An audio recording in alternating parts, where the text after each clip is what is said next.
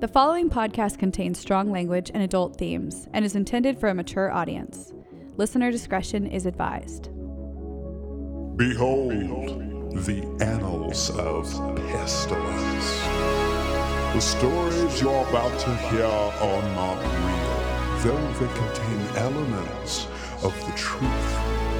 The tales herein might entertain you, cause you to smile, or perhaps cry, or something else entirely.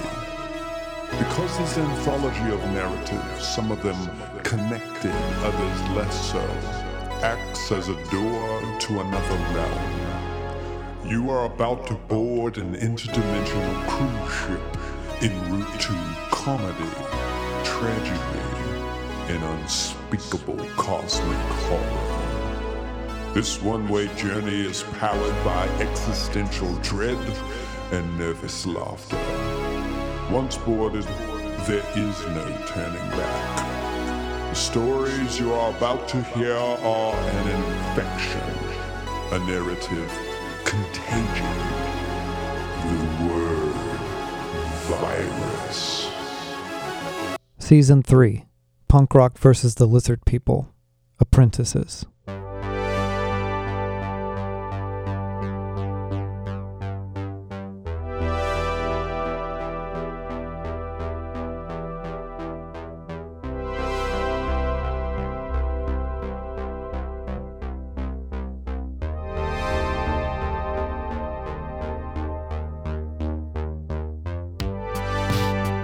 Punk Rock vs. the Lizard People is currently available in its unabridged entirety as a novel by Joshua S. Porter.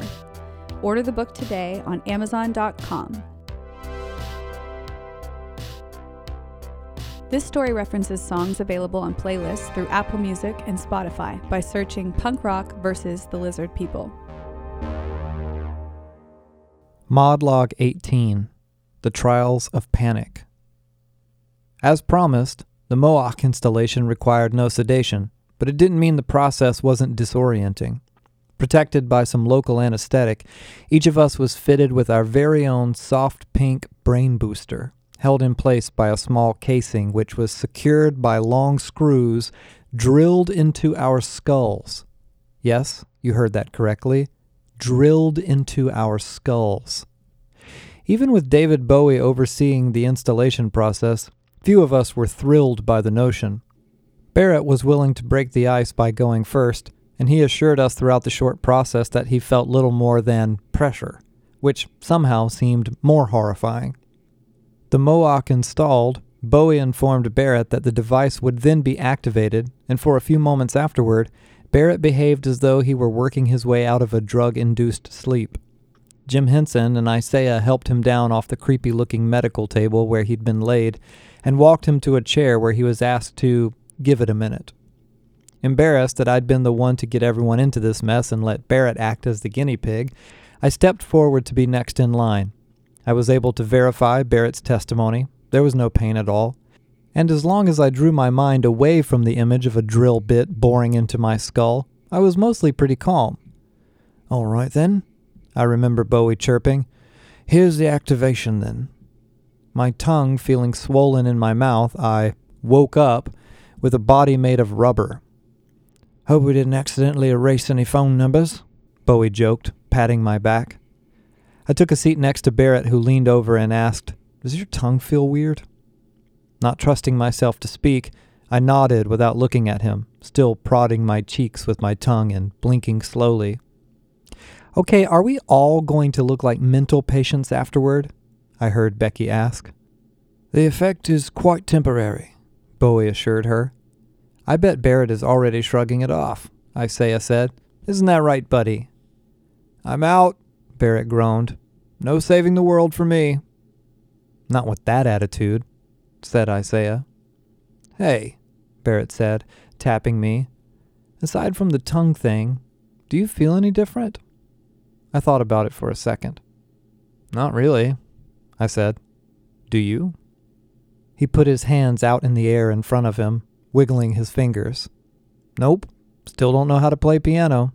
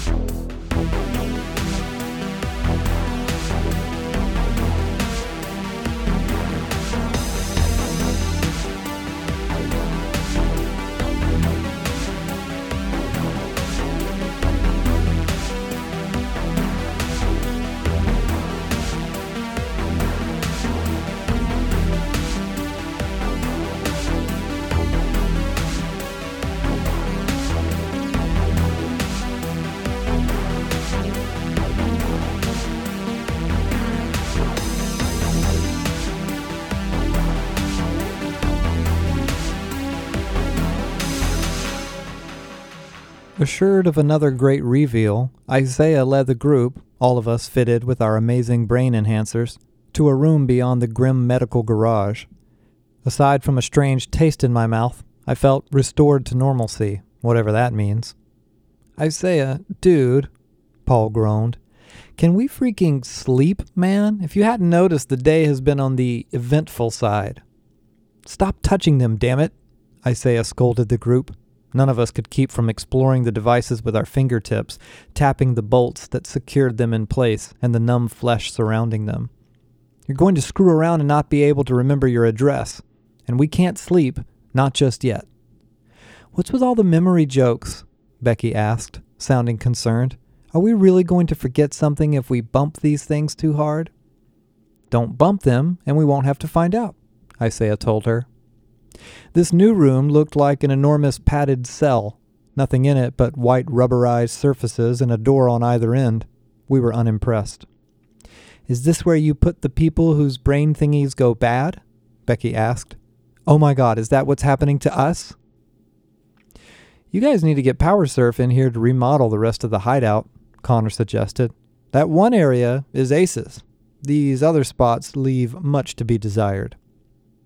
It does complete the insanity ward chic, Barrett admired, sarcastically. Before Isaiah could reply, the door opposite us slid open and someone stepped into the room. An ordinary-looking man in his late 30s, brown, balding hair and a bushy beard, walked casually toward the group, dressed in a black robe. What? Emma whispered, panicked by the way I was gripping her arm. What's wrong? It's him, I said. It's him. Connor was also shocked. Is it? He started to ask. It's him, I said again. What in the world are you two going on about? Emma asked, annoyed. The man paused a few feet from us and, smiling, took a respectful bow. Welcome, students, he said. It's Stephen fucking Hayes, Connor whispered. It's true. It was. To truly master the art of taijutsu and the ancient shadow technique of the ninja takes a great many years, said Stephen Hayes, as if delivering a lecture. We don't have years. Well, duh, said Becky. I mean, there are 15 black belts, and even though only 10 are formally recognized, since, the 10th one has 5 levels within it and all. Everyone looked at her as if she'd recited the lyrics to Rapper's Delight in Swahili, then immediately looked away, realizing something strange. There it is, then, came Bowie's voice from beside us. I turned to see him leaning against the padded white wall, arms crossed. He gave a sly wink. What we do have, Stephen Hayes went on, is a few days and some help from brain upgrades. I searched the archives of my mind. What was going on?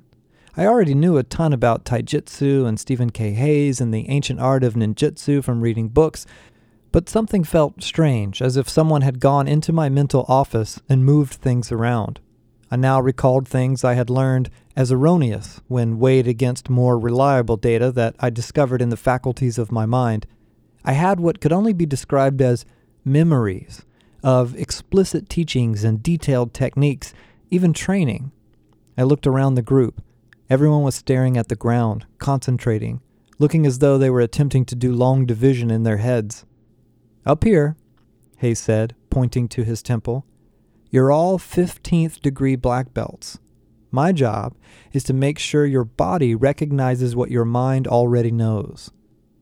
Is this really happening? Paul asked no one in particular. So, Hayes said, let's have one of you come forward. We all looked at one another, eyebrows raised. Apprehensive as I was, the initiation seemed familiar, routine even. Connor and I stared at one another for a moment before he shrugged and moved toward Hayes. Great, said Hayes as Connor approached. Waiting for some formal instruction, the rest of us stood by nervously, then shared a collective flinch when Connor suddenly assumed the Ichimonji no Kamae combat stance before he burst into an apparent assault on Hayes.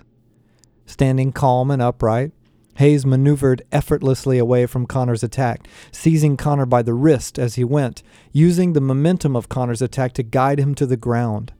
Before any of us could laugh at Connor's wipeout, we watched in shock as Connor absorbed his fall by tumbling deliberately on one shoulder and wheeling over into a somersault. No, not a somersault. A Zimpo Kaiten. Still crouched, Connor whirled around and drove his knee into the back of Hayes' legs, causing them to buckle. Hayes tumbled backward over Connor's body, helpless as Connor extended his leg to strike Hayes' chest as he fell. "What the hell?" said Barrett. Hayes rose to his feet, unfazed. Connor, on the other hand, was panting wildly, already breaking a sweat. "Good," Hayes told him. "That's good. How do you feel?" "Beat," Connor wheezed. "Exactly," said Hayes. He reached down to help Connor up, then turned to address the group. "The days ahead won't be easy, but when we're done, you'll all be as capable as any ninja master." Becky tapped the device behind her ear. "Do they make these for, ballet or for speaking French?" "Neither of those is exactly crucial for your mission," Isaiah reminded her. "I've always wanted to speak French," Becky said quietly, apparently unimpressed by the magnitude of our situation.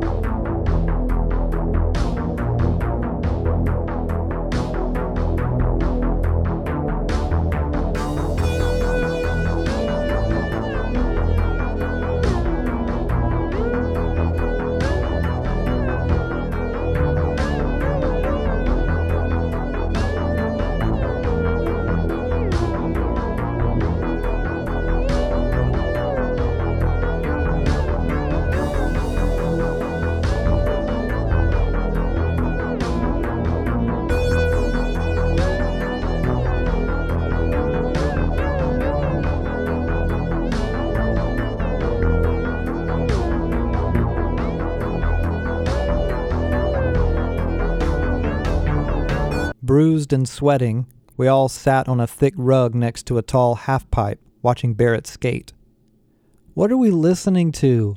Becky whined, making a face like white noise was issuing from the speakers. "My tape," Connor said triumphantly. "Thanks for encouraging me to pack it, Becky." "Was he always this good?" I asked, pointing up at Barrett. My voice was slow and tired. I don't remember him being this good. "Part of the package," PowerSurf said happily, taking a spot on the rug next to me. He tapped the space behind his ear and explained, "Additional programming by request of the great PowerSurf. What's the point of all this fun if you can't enjoy it?"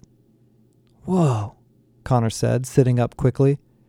"Are we all the most mondo skaters ever now?" "Sorry, no," PowerSurf clarified. "Just better."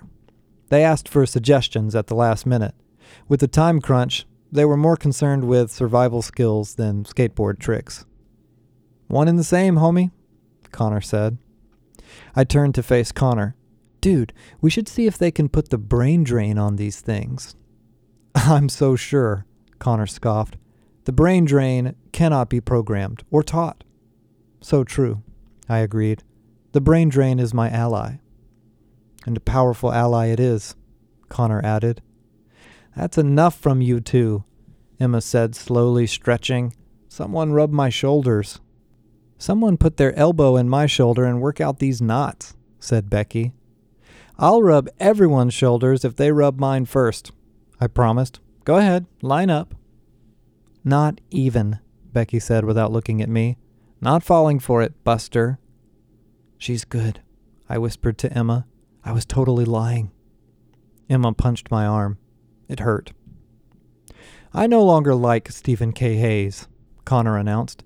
"He put me through so much pain after I spent all day traveling through space and riding naked through the desert on a dinosaur." "Yeah," Paul said. "Screw Hayes." "Really?" Emma asked, genuinely surprised. "That's the last we'll hear of the fanboy admiration?" "No way," Paul answered immediately. "I was bluffing. Hayes rules all." So awesome, I agreed. In front of us, Barrett finally gave out and tumbled lazily over on the half-pipe's wooden surface, his skateboard continuing up the incline without him. Can someone program my brain chip to make me feel like I've slept for 3 days? Barrett yelled, splayed out like a starfish. Can I just really sleep for 3 days, period? Becky asked. I'm afraid one night will have to do, PowerSurf confessed, standing up. We don't have much time. Paul looked up at him. Not much time as in here in the facility, or here on Guyena? Not much time for Earth, PowerSurf said, looking suddenly very serious. Once we reveal the truth of the final heresy, we'll have to figure out a way to bring the whole Shiad down. It won't be without a fight. A lot is riding on you guys. Well, that's reassuring, Connor groaned. Dude, Jade said to PowerSurf, do people tell you that you look like Wesley Snipes? Hey, Paul interrupted, suddenly looking in every direction. Where are those two NARS jerks? Who the hell cares? Said Barrett, still lying flat on the half-pipe.